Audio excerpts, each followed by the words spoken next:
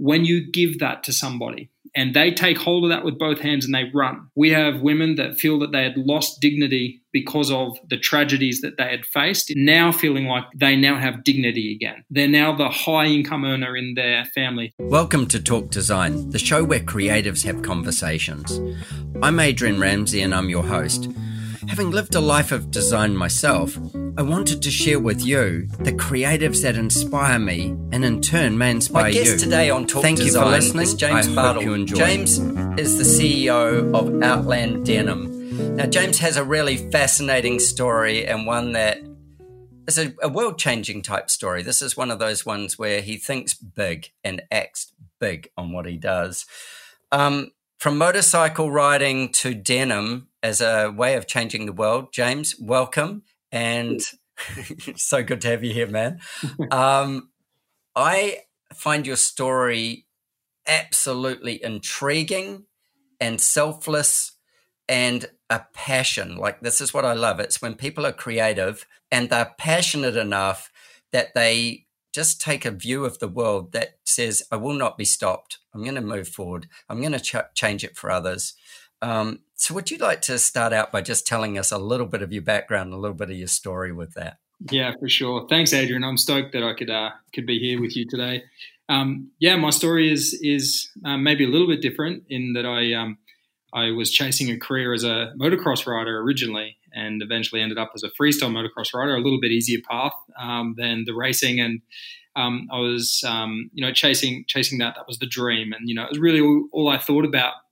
But I went to the movies with my wife one night and I watched the Liam Neeson film Taken. And I remember that. Yeah. And for those of you that, maybe haven't seen the film, Liam Neeson is the hero of the story, and his daughter and friend were abducted while traveling through Europe and sold into the sex industry. And although a fictional film, I was rattled because at the end of the film, some text came up that said that these things actually do happen around the world. I just couldn't believe it. I was just in disbelief that was a reality. I was so naive. And over the next couple of years, my wife, being a journalist, researched this issue. And as she just fed this information to me, it just did something to me. And till eventually I was performing at a freestyle motocross show, and there was a rescue agency that was there looking for supporters and ambassadors. And they offered if I wanted to come and see what they did. And they specialized in the identification and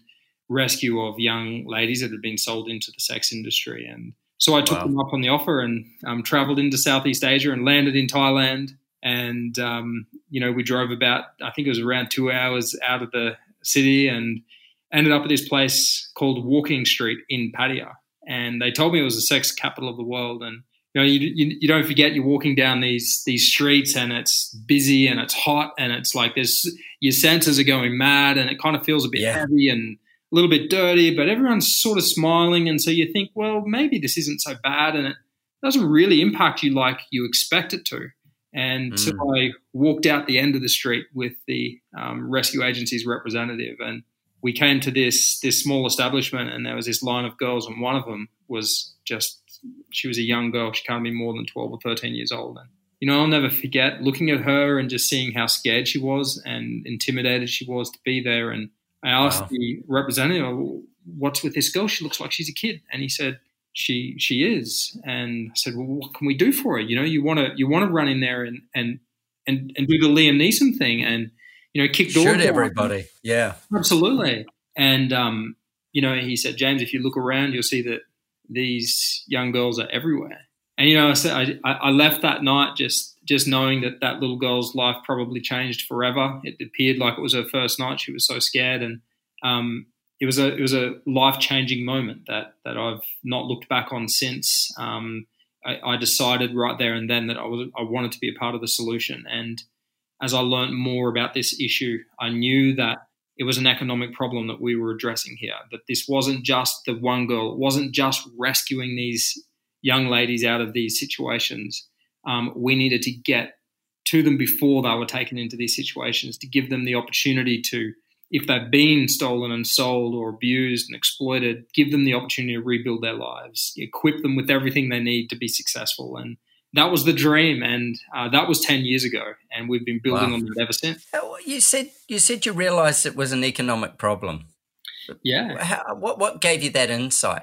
Well, I guess you look at it and you start to you start talking to the NGOs, the non-government organisations that specialise in this, and they keep talking about that these young ladies have been tricked into thinking that they're going to get a job at a hotel changing sheets on beds and end up in a brothel, or tricked into these situations. And they're tricked into these situations where they take these risks because they're poor. Their families can't afford to educate them. Their families can't afford to feed them in many situations. And there's so many horror stories that I could talk about here, but it always came back to, more often than not anyhow, it was a poor family. That it was finance. Yeah, it was money. And it was not their fault. They're born into a country which is poorer, and when you see that, and you see that, we have the ability to solve these problems with the wealth we have in our countries, I guess it sparked the entrepreneurial, spirit in you that went, like, what we need to do is we need to connect the money of the wealthy to the poor. And what if we can do that in a way where nobody is sacrificing anything? What if we can do that in a way where actually everybody wins? And that was the goal, and that was the idea, and that led us on this journey of discovering just how powerful consumerism is, and how I believe that business is the answer to many of the world's problems that we have today. And we've seen the proof now. We've seen that business changes lives. Well, it certainly does. It allows for education. Business will change it for better or worse, but good business and profitable business means that it allows people to have education. It means it allows them to lift up other people. And I'm with you. I'm 100% with you. Entrepreneurship will change the world. It does, wherever it exists. Even when you get into, Africa, India, parts of Asia and stuff, if you can start to generate income, that means that those people, the first thing they'll do is send their kids to school because they don't want them to have the same lives as they've had. It's just it just shifts everything. It's and great entrepreneurship, when it becomes social entrepreneurship as well, has all the right foundations. You layer the foundation in, and look, talking to you, you're probably one of the few people that I've ever talked to, and I've been around too long, but one of the few people who actually started out with that as the purpose. Most people discover it somewhere that are involved, they discover it, but very few, I think, actually go, I'm going to reverse engineer this thing. There's a social problem to fix. It's an economic one. How do I get this to work here? That's way beyond courageous. That's well, naive. You're used to leaping around on motorcycles. Yeah, what could possibly go wrong? Yeah, exactly. Can't be that hard, right? Yeah, can't be that hard. Yeah. So, I get that part. So, tell me about the reverse engineering. Tell me about that part where you went, okay, well, what's going to fit here that's going to make the difference? Well, the problem was clear. It was that we needed to give employment to these people, and we needed a particular kind of employment, which we continued to refine over a 6-year period, which we call our development years before we launched our brand. But if we were able to give that employment, what kind of employment should we be giving? And I loved denim, and in my naivety, I figured it couldn't be that hard to enter the premium denim market on a global scale and change thousands of people's lives. That's where my head was at. This is what we're going to do. We're going to make the best jeans in the world. The best bit is that you haven't lost that vision. No, we haven't lost the vision. Yeah. And those jeans are going to be the thing that, creates the change. And as we discovered, very quickly, we had entered into a really competitive space. Fashion to begin with was hard to crack a new brand, but in particular denim. And then with this, ambition of being able to sell in other regions outside of Australia, that was I guess, like I said, we were quite ignorant as to the realities of what we were embarking upon. But the one thing that we had was this superpower, I call it, and we were fighting for something which was worth fighting for. This wasn't fighting for wealth. This isn't fighting for fame. This isn't fighting for anything like to scratch this itch that I had to be a denim owner. This is fighting for something that is like, I think about our staff and I think about the people who need this and the people we haven't been able to employ. And when I think about those people, I'm going to get out of bed and I'm going to go to work and I'm going to find a way to be able to overcome whatever that next challenge is that wants to prevent us from being successful. That's a mission, eh? Like people say, what gets you out of bed? And, for some people it's get for a surf, or another person it's to, because they have to. To get out of bed for a whole bunch of people you don't even know. Yeah. And with a mission to make their life better, to solve this generation so the next generation doesn't ever see it. Man, that's beautiful. It's that's really living. It is living, and it is hard. And it's challenging in ways that I never knew it would be challenging. But it is so gratifying. I have so much motivation because I just know this is worth fighting for. And so when you talk about competitive advantage, I say I have competitive advantage because I'm not going to quit.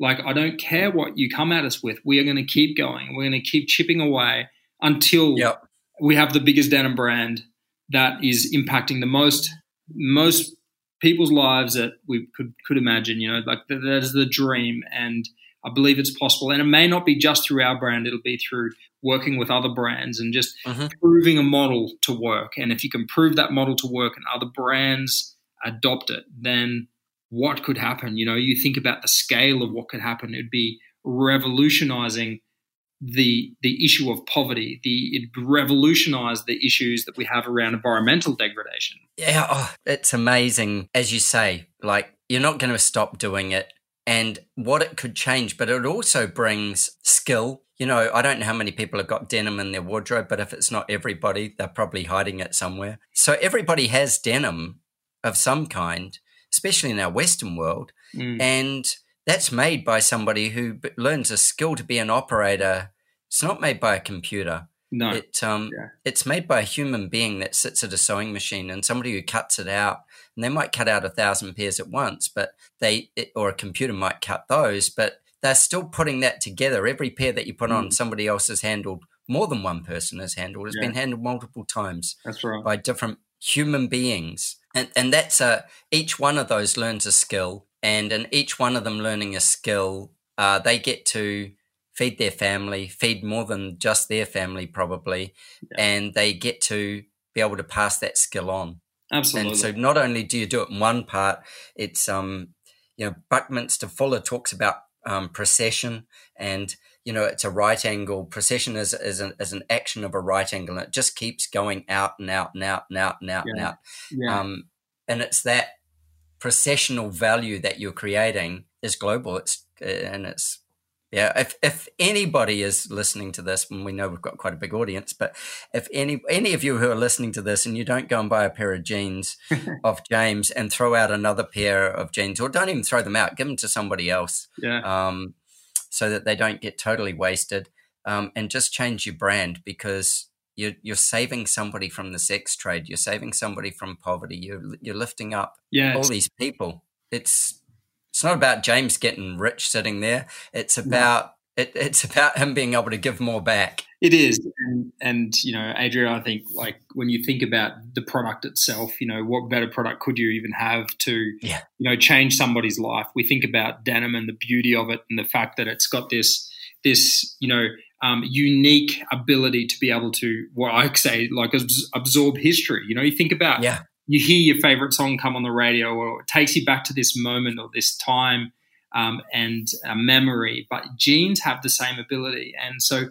when you think about the fact that these jeans are absorbing history like that in your memories, and they're in your cupboard, think about everything that's gone in, like you said before it. These jeans already have this history that has changed somebody's life entirely. It's given the ability to our seamstresses to give their families education, to feed them. I mean, we've been collecting data on what's the real impact of one of these products for a number of years now. And we can say that cool. by buying these genes, it flows all the way out, not just into the direct family, but out into community. And it goes so far because of the different attributes that their workday has to it. And so it's not just giving opportunity to these women that may not have skills in this industry, but it's giving them living wages, which is different to minimum wages, and then a scale where they can earn more, become experts, thrive in a career.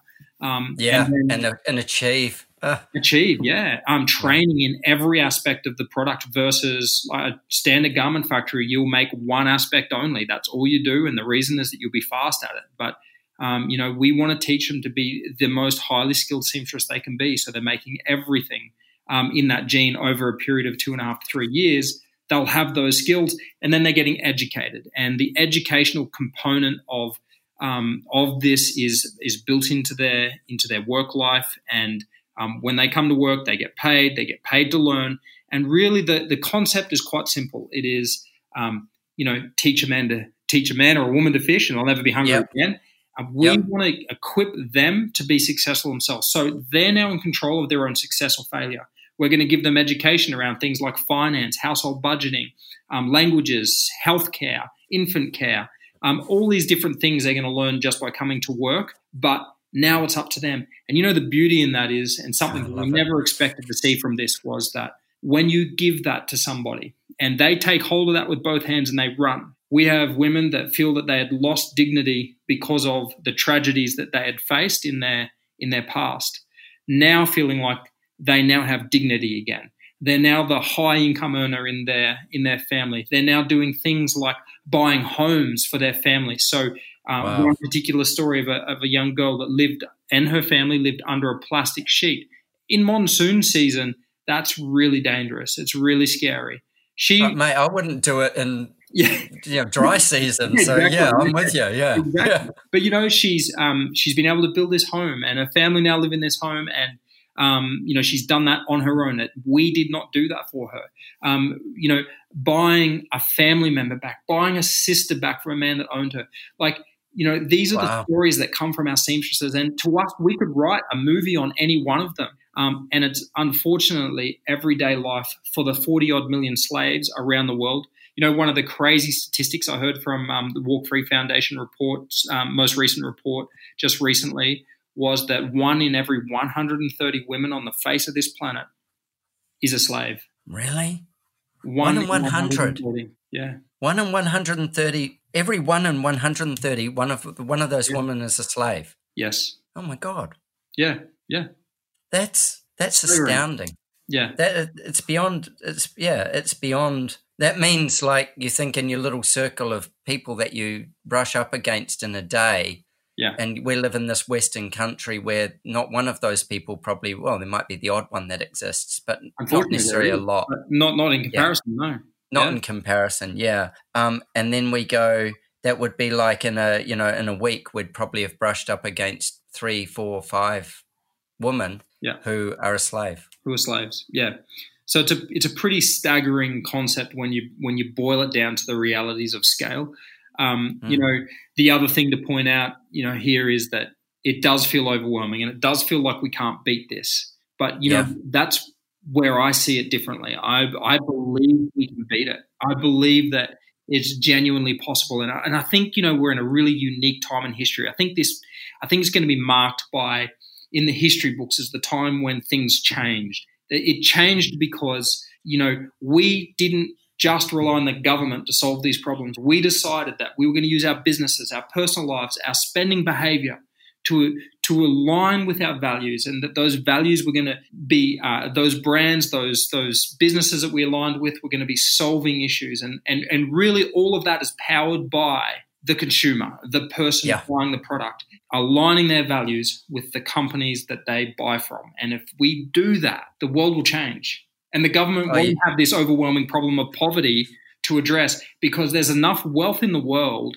for us to be able to eradicate poverty. I know that sounds crazy, but there is. And, it's not even necessarily a redistribution of wealth. It's just a change in, like, the rich can stay as rich as they want to be, and everybody in between can settle at their level. It's just changing a habit. It's just choosing. It's that conscious decision to choose something that actually has more meaning than the next point. I worked in fashion for 20 years, and I used to bit cynical about some things, but one of the things I used to get really kind of, I suppose, like uptight about was we'd be designing, like garments, and we would have a color, and we'd get a color swatch through, and this color might be, let's say it's blue or it's red or whatever, and there would be a shade card, and we would have said, this is the blue we want. And, reds can be typically hard to get on some fabrics and stuff, any rag trader will know these things. And we would be like minutely off that shade. Yeah. And I would have my team and they'd go, oh, we're rejecting that. And I'd be like, just settle. Sit down a second. Let's put all the colors together. Let's check our story. Does this color work? Yeah, it works. But it's not exactly what we asked for.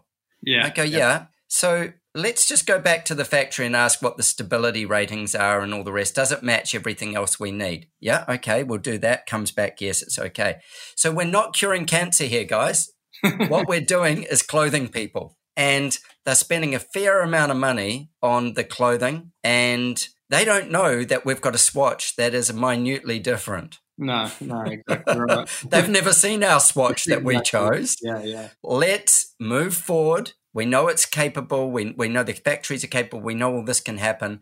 And let's get this job on the road. Because if we were curing cancer, that's where we should spend the extra time. Yeah, totally. But we're talking about somebody wearing a shirt or a dress or a skirt or whatever. Let's get on with what needs to happen here. And you're taking it from there to a whole nother level, which is if you spend too much time worrying about whether it's perfect when most people couldn't tell the difference, you're depriving somebody else of being fed or their job. You're slowing up the rate of what can happen.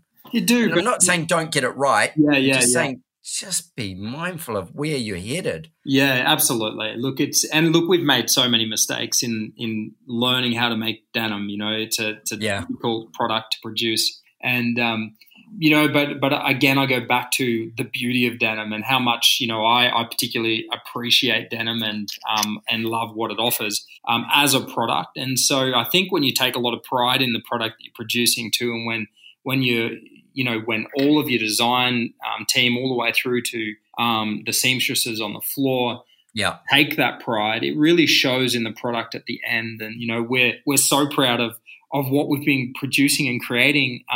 In particular, we've used COVID to redesign everything. We've used COVID to go back and create better product than we had before. And really, yeah, and it's been so satisfying. It's really hard. It's been really frustrating. It's been really expensive. But we've got to the other end of it, and we've gone, wow! Like the wash recipes that we've been able to design to wash in a sustainable manner and get it to look like it's vintage and old has been a massive, massive feat for our team. And we've just got this team of dedicated, amazing, incredible people that want to see this change in the world. And I guess, in a nutshell, it really comes down to the people, doesn't it? And so it's not just the people in HQ or the design team. It's the seamstress on the floor. And then beyond that, it's the retailer on the sales floor at David Jones or Nordstrom or wherever it might be selling.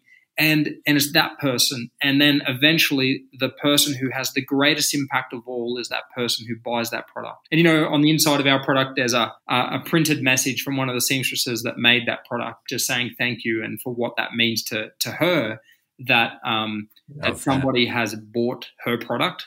It's really powerful. And so we've been able to create something we believe that has meant it's important for every single person, for media, for the retail store, for the sales associate, for the person who buys the product. If one of those people in that link weren't there, this doesn't work. And so we think that's why it's powerful. I was going to say that's a beautiful thing as well. It's a team. It's not, as you say, there's everybody in that link makes the contribution that makes it happen. Yeah. And the other thing is clearly none of this would happen without great leadership. Oh, And either your wife's kicking your ass really hard, or you're just running on your own. Yeah, no, she's kicking, she's pushing me. Yeah. I've got a very smart wife. I always say she's the brains of the outfit, and I'm the risk taker. Well, that's part of it as well. Like, I mean, you're juggling a family and all those things as well, and she's clearly passionate with what you do as well. Absolutely. Yeah. No, and you couldn't do it without the support. She's had to make so many sacrifices. She's been the woman that's watched her friends buy homes and sell homes, and and get to do things that we've not been able to do for the last 10 years, because everything we have is about this. And our kids now grow up and they've been to Cambodia. We've spent time there as a family, and where our factories are, and it's been incredible just to see the impact that it's had on us and the richness that we've been able to get out of life in other ways than what we expected. But it has meant that she's had to sacrifice. So I honor my wife in the fact that she has given up a lot for trying for some great genes. For amazing genes. Hey, she doesn't pay for her genes, so there is a few perks. Really? Yeah. Yeah, well, I don't know about that. Yeah. just fringe benefit tax. Yeah, that's right. Exactly. Oh, it's so great. That's so good. When we were chatting earlier, you said I said to you why denim, and you gave me pretty much the reasons you just gave. But you did add another little piece to that, which was the cowboy piece. Yeah. And we had a little bit of a laugh because I have the same driven thing. I started out many years ago. I'm dyslexic, so I'm not necessarily the greatest writer and speller and stuff, but I'm fairly creative. Yeah. And I started out designing many, many years ago before I worked in the clothing trade, and then I came back to the building trade, or the design trade in building, drawing Western towns. My dad, because I couldn't read very well, used to give me Louis L'Amour novels, and they are like gunslinger type, Western novels. And I could read them. Well, I made the effort to read them. I don't know how well I read them, but I made the effort to read them. And it cemented my love of cowboy and the West, and all those parts of frontiers. And I've always loved outdoors anyway. And I go usually to America every year and do an architectural tour. I take people on an architectural tour.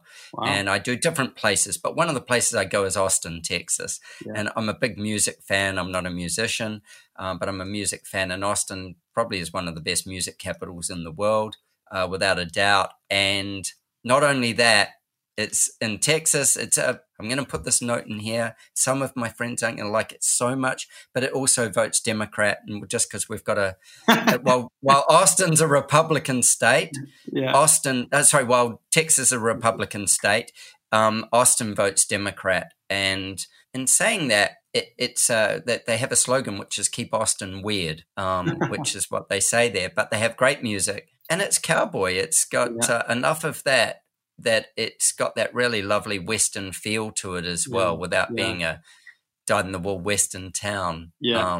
And certainly around there, San Antonio, things like that. A lot of hill country, really beautiful place. Yeah. But yes, the cowboy dream. Yeah. And how that fits with denim. Oh, I mean, I think it's every little boy's dream probably. And I remember having a horse as a kid, and my favorite movie was The Man from Snow River, and I just loved the idea that I'd be a horseman, and I'd be out pushing my cattle around one day, and I haven't quite got there, but it's on the cards. Yeah, I don't know. I think life's priorities change, but yeah, that idea of the freedom and the big open space and being on the back of a horse is just is that thing. And so yeah, denim represents that for me. Yeah. And me too. Yeah. So I think about jeans and the character that's worn into them by sitting in a saddle, and country life. I just love it. That freedom life, that sense of freedom, that sense of and denim also has a beautiful thing as a fabric, in the sense that it's built tough. It's built tough. It is made to last. Like, if you look back at Levi Strauss sort of really inventing the jean, and you look back at that whole history of that, they were canvas. They didn't get dyed blue for quite a few years. and then you look at the whole, I suppose, evolution of that. Yeah. And that story is like from the gold panning and everything else, but it's frontier people. It's people who took risks. Yeah. It's people who would do it hard to get to the next piece. Yeah. And they also bet it all. They often put their whole stake out there. Everything's on the line for it. Yeah. And they'd move countries for it. They would, you think of the Chinese population that moved to the San Francisco area and all that based on the gold rush and stuff like that, and to Australia and to New Zealand, all based on those big gold rushes. There were people all around the world who would travel to do those things, and denim, that's where, not denim didn't, but that's where jeans started. Jeans started in that workwear kind of thing, and then it filtered back through the whole cowboy thing and everything else, because it was a pant that it could hold it. It could do what it needed to do in the environment. Yeah. And then the fashion industry got hold of it. Yeah, exactly. And look where that ended up. Yeah. Well, probably to its detriment as much as to its benefit when you consider, the many sweatshops that make clothing around the world. And you need responsible business people to actually pick up that mantle and clean up things. And it's not, I say it's government's job, but it's not government's job in that sense. If government has to do it, that's only because people don't have the balls and the backbone to actually stand up for themselves and do it properly in the first place. Government only has to intervene then. Yeah. So you've got your denim going, you're selling in the US, you're selling here, you've got a good online store too, really good online store. And where's it going next? What's the next 6 months look like? And then let's go 6 months, maybe go 3 years. What are we going to see from you? Well, the next 6 months is exciting for us because we're branching outside of denim into ready-to-wear products. And the reason we've done that is that, we know that we've got a really loyal customer who's been willing to put up with the delays and the challenges that we've had along the way because they want their purchase to mean something. And so we know that if we can now provide that same customer with more options to fill out their wardrobe rather than having to go and potentially shop with brands that don't align with their own personal values, then we can further the impact of what the brand's able to have. And so that's been a big move for us. That's been a COVID decision. That's something we've pushed into. We've hired an amazing ready-to-wear designer. We've just pushed in hard. And seeing the products that are coming through design now and the sampling that's coming through, it's really exciting because when you think about denim, you've got to pair it with a t-shirt. You've got to pair it with a blouse for a woman or a cool cool shirt for a jacket, or there's other cool products that we need to bring out with that. And so we've started to do that. So the next 6 months is really focused on that, really building our direct-to-consumer model. We're focusing on using that online store to become much more powerful than it is. But I also am very committed to bricks and mortar retail. And I believe that the wholesale business is a really important part of our business. And the reason I say that is because I believe that retail is an important part of a community. And if you want any community to thrive, people need to be able to meet together. They need to be able to go and do things together.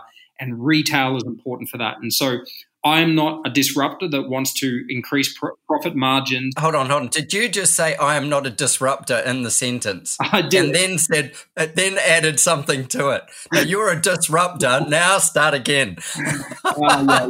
Okay, well, look, I hear a lot of talk about disruptor. This is what I'm doing next. Yeah. Well, look, I hear about entrepreneurial disruptors, and I often get put in that category. And I say, no, that's not me. That's not what I'm here to do, because I think that the way we think about the disruptor is often referred to when we talk about increasing profit margins, cutting out the middleman. And yes, of course, profit margins is really important. In fact, the economic impact of any business is 33% of the business's importance, but only 33.33% of the business is important. The social and environmental make up that other 66%. And so for me, I say, the social isn't just the people that we employ to make the clothing. It is the people in the communities we sell our products in. And so I remain committed, much to the disgust of many advisors, to bricks and mortar. And I believe that is a space that needs to be looked after, because it's way more important than just a place you can buy a product. And so therefore I'm committed to that. So the next 6 months looks exciting. It sounds really exciting, like really, really exciting. There's a lot going on. When do you start dropping that product? When will it be out there? In December, you'll start to see some of the ready for wear coming through, and then January, February, and onwards. We've changed our calendar. We were producing twice a year, and we're going to bi-monthly drops now. The reason we've done that, we're seeing the sustainability talk about, less collections and, produce twice a year. And I understand that for some of the big fashion houses, why you would do that, and it probably makes sense there from a sustainability point of view. For us, from a sustainability point of view, what we need to do is we need to be producing more often. We need to be giving options for people to be able to be a part of our brand versus part of a brand that isn't addressing these things. And so therefore, we've gone the opposite direction. We've decided to produce more often rather than less often. More often and smaller, or no? Hopefully, that's hopefully bigger. So almost like a just-in-time manufacturing in the design. So that you'll just keep dropping. Yeah. So you've got a big commitment to design at that point, and a big commitment to innovation and sampling, and So it's become that's heavy, that's costly. It's but we see it as important because I see that the ultimate solution is consumerism. Actually, I think that the more we buy from the right brands that address the right issues, the faster we solve poverty, the faster we solve environmental degradation that is just destroying these ecosystems that we produce in. So our brand's committed to that. Every time somebody buys a product, their money's going into innovating in that space on an environmental and social level. And our ultimate goal is that we create products that leave the people and the planet in a better position as a result of being created and sold. And I believe that that's possible. And I believe that it's not far away. And it's not only that, you're already doing it. Yeah, on a social level. It's scaling it now. It's scaling it up. Yeah. I'm a big fan of bricks and mortar. I don't go necessarily shopping to buy. I go shopping to be social and to look around and see what there is. And I actually enjoy shopping, so I'm probably one of those weird guys that enjoys it. But I used to be, I'd call myself a professional shopper because I was a designer, so I needed to know what was happening. And that's why I don't necessarily go buy. I go shopping, and I enjoy the energy of other people being excited and unsure and trying to make their decisions. Yeah. I love. Do you know Yvon Chouinard from Patagonia? Yeah. He wrote a book called "Let My People Go Surfing." Yeah. And in that book, he and also highly conscious human being. Yeah. He writes a beautiful point about their bricks and mortar retail. He says, we always buy our buildings if we can, and we don't buy them necessarily in the main strip of town because we're a destination. People will travel to get our clothes. Yeah.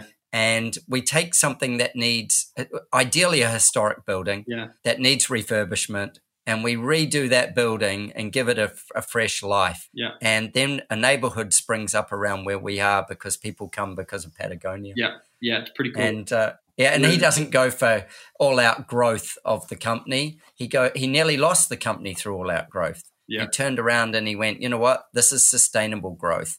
And we only need, I think it might be 3% a year he does or something like that. It might be 6%, but whatever it is, he goes, that's what we limit it to because this company can never be rocked if we're doing that kind of growth. Yeah. We can't. We don't want the oversized growth because that could take us down. And it's so dangerous, but it's so attractive, isn't it? All those lights. Oh yeah, yeah. A rhinestone cowboy. Yeah, absolutely, man, absolutely. Well, it is, and success is all too often just measured by money. Where success for you're measuring it by lives changed. Yeah. And like I said to you, I'll introduce you to Paul Dunn. From Buy One, Give One, Paul measures success by lives changed. Yeah. And he knows that takes economics to do it. Absolutely. But lives changed is his whole purpose for getting up in the morning, just the same as yours. Yeah.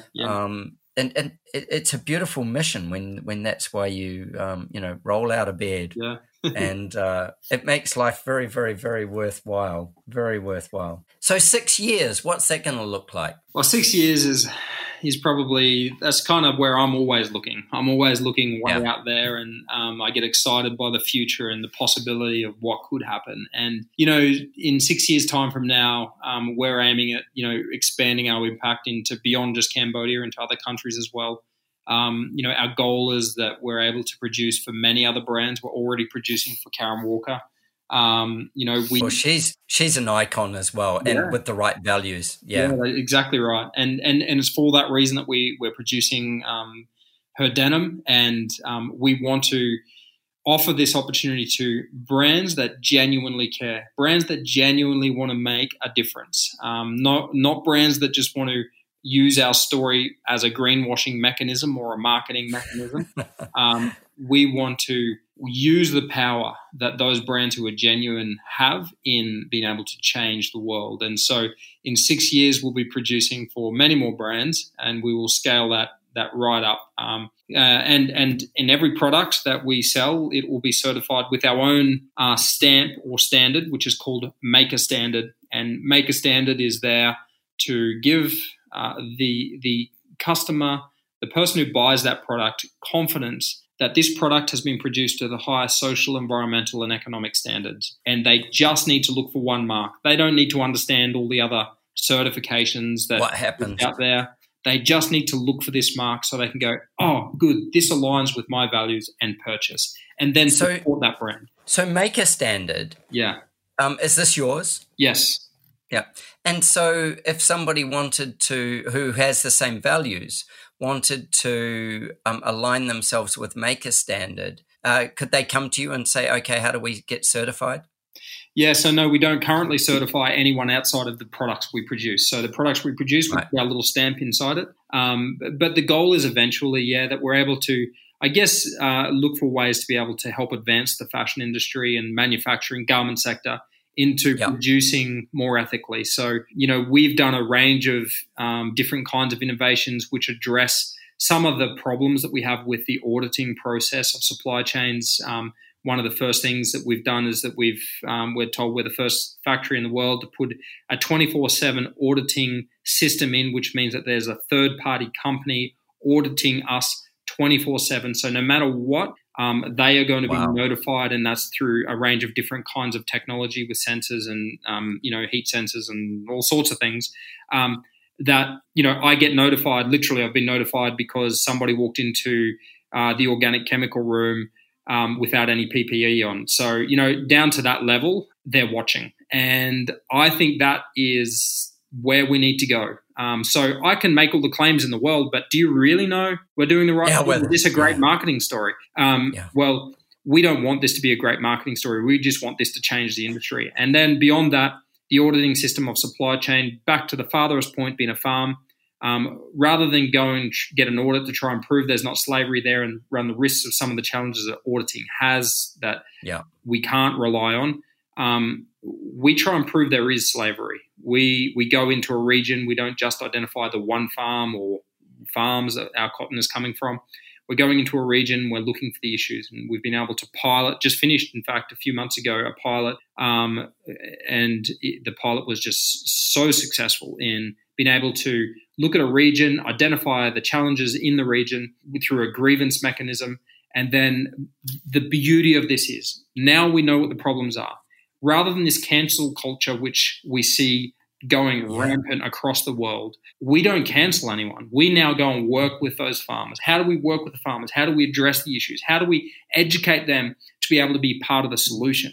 And, when you think about it like that, then you've got a real chance at changing things. It's not because they're bad people most of the time. Often it's because they don't know any better. Often because this is the way it's been done. Often because I don't have the resources to be able to do things differently.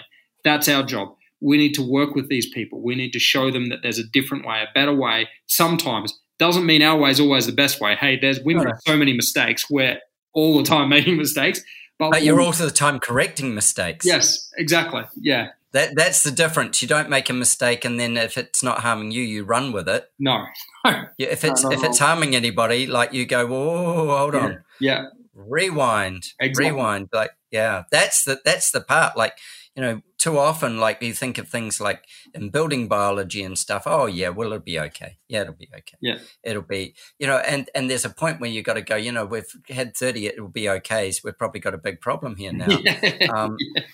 And you can't necessarily fix everything first time out. Yeah. But you can certainly identify. I love that thing that you were saying about going into a region and basically case studying it. Yeah. And going, by case studying it, we can work out what's not happening here, where the slavery is. Yeah. And if we can work out where the slavery is, then we can identify the track that makes that, and then we can rewind that and do something about it. Yeah, absolutely.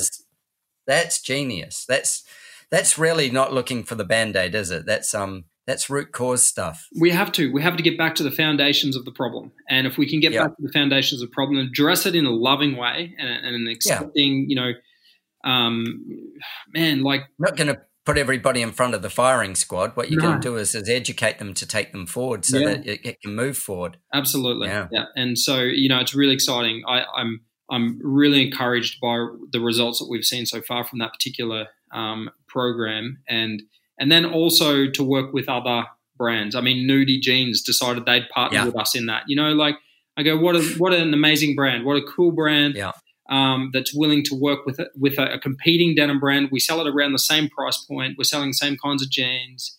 I know some of our suppliers come from the same place even. So, they know that. Hey, we're working together because we care to solve this problem, so. Something I wrote down before was the word values, and you've got this really lovely kind of line which says those values are outside of mine. So you can change yours and come back to me. Yeah. But we can't do it now. Yeah. Unless our values align, and unless you can see the world the way we see the world, then we probably can't work together. Yeah. But we can work with you to get you to the point where we can see them together. Yeah. That's one of the most inspiring talks I've ever had on Talk Design, I must say, especially based just on the fact that your own passion for making this difference. And I often talk to people who have different kind of vehicles to make a difference, coaches and, charities and stuff like that. But to talk to somebody who has, just a hard-ass product, it's denim, it goes on everybody, and, even expanding it from denim, it's about consumerism. It's not saying, stop the consumerism. It's actually saying just choose the right consumerism, because with that we can make this amazing impact, and you can change if you can change the person who purchases either the denim or the clothing to embrace that story, then they'll keep embracing that story and doing the thing that's the right choice that takes that 12-year-old girl from the side of the street, and she never has that fear in her eyes. Exactly.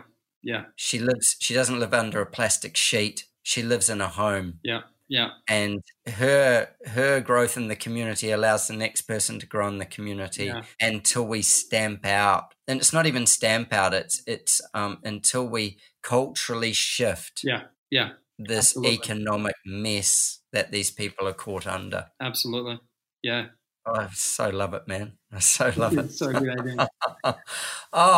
It's purpose stacked on top of purpose on top of purpose. It's a mountain of purpose. Well, it takes a community, man. Like, honestly, it's not one person can do this. I certainly can't. I'm not smart enough to do this. I don't have the longevity to do this. It takes our entire team. It takes our community. It takes those people who have bought the products that we first sold, which were really crappy. And they continued to come back and buy again because they believed in it, and they've watched our product become this most beautiful product in the store. And I think it's just like, it's those people, it's the retailers, it's David Jones, it's Nordstrom, it's in Canada, Harry Rosen's, Holt Renfrew, these the best department stores in Canada.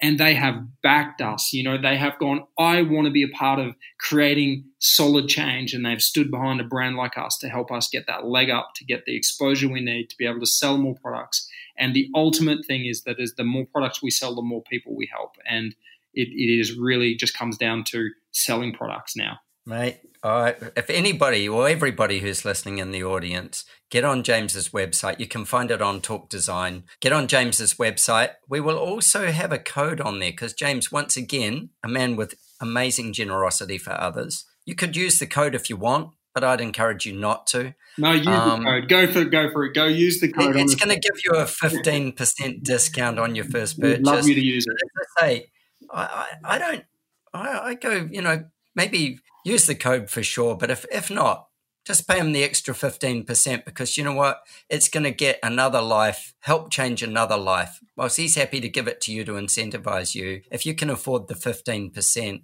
afford it. Well, Adrian, I love it. I thank you that you're saying that. But, like one of the greatest things that people can do for us is when they buy our product is talk about it. If you love it, if you think it's a beautiful product, read the pocket lining on the inside of the jean. There'll be a little message in there for you. But talk about it. Tell people about it. There's nothing greater you can do for us than to be proud of this product and share it with your circle. Absolutely. And wear it with pride and tell others about what you're wearing. That little surprise in the pocket, share that with everybody who you can. And when you put these jeans on, pull your pocket out and show them this is the story, because that will engage them at a level that takes them into your product as well. Yeah. James, so sensational to talk to you. Thank you, man. I love the passion. And I'm going to get this edited and out sooner because we have a lot of podcasts sitting in the queue. Cool. I want to get this out for December. People buy jeans for Christmas. Legend, man.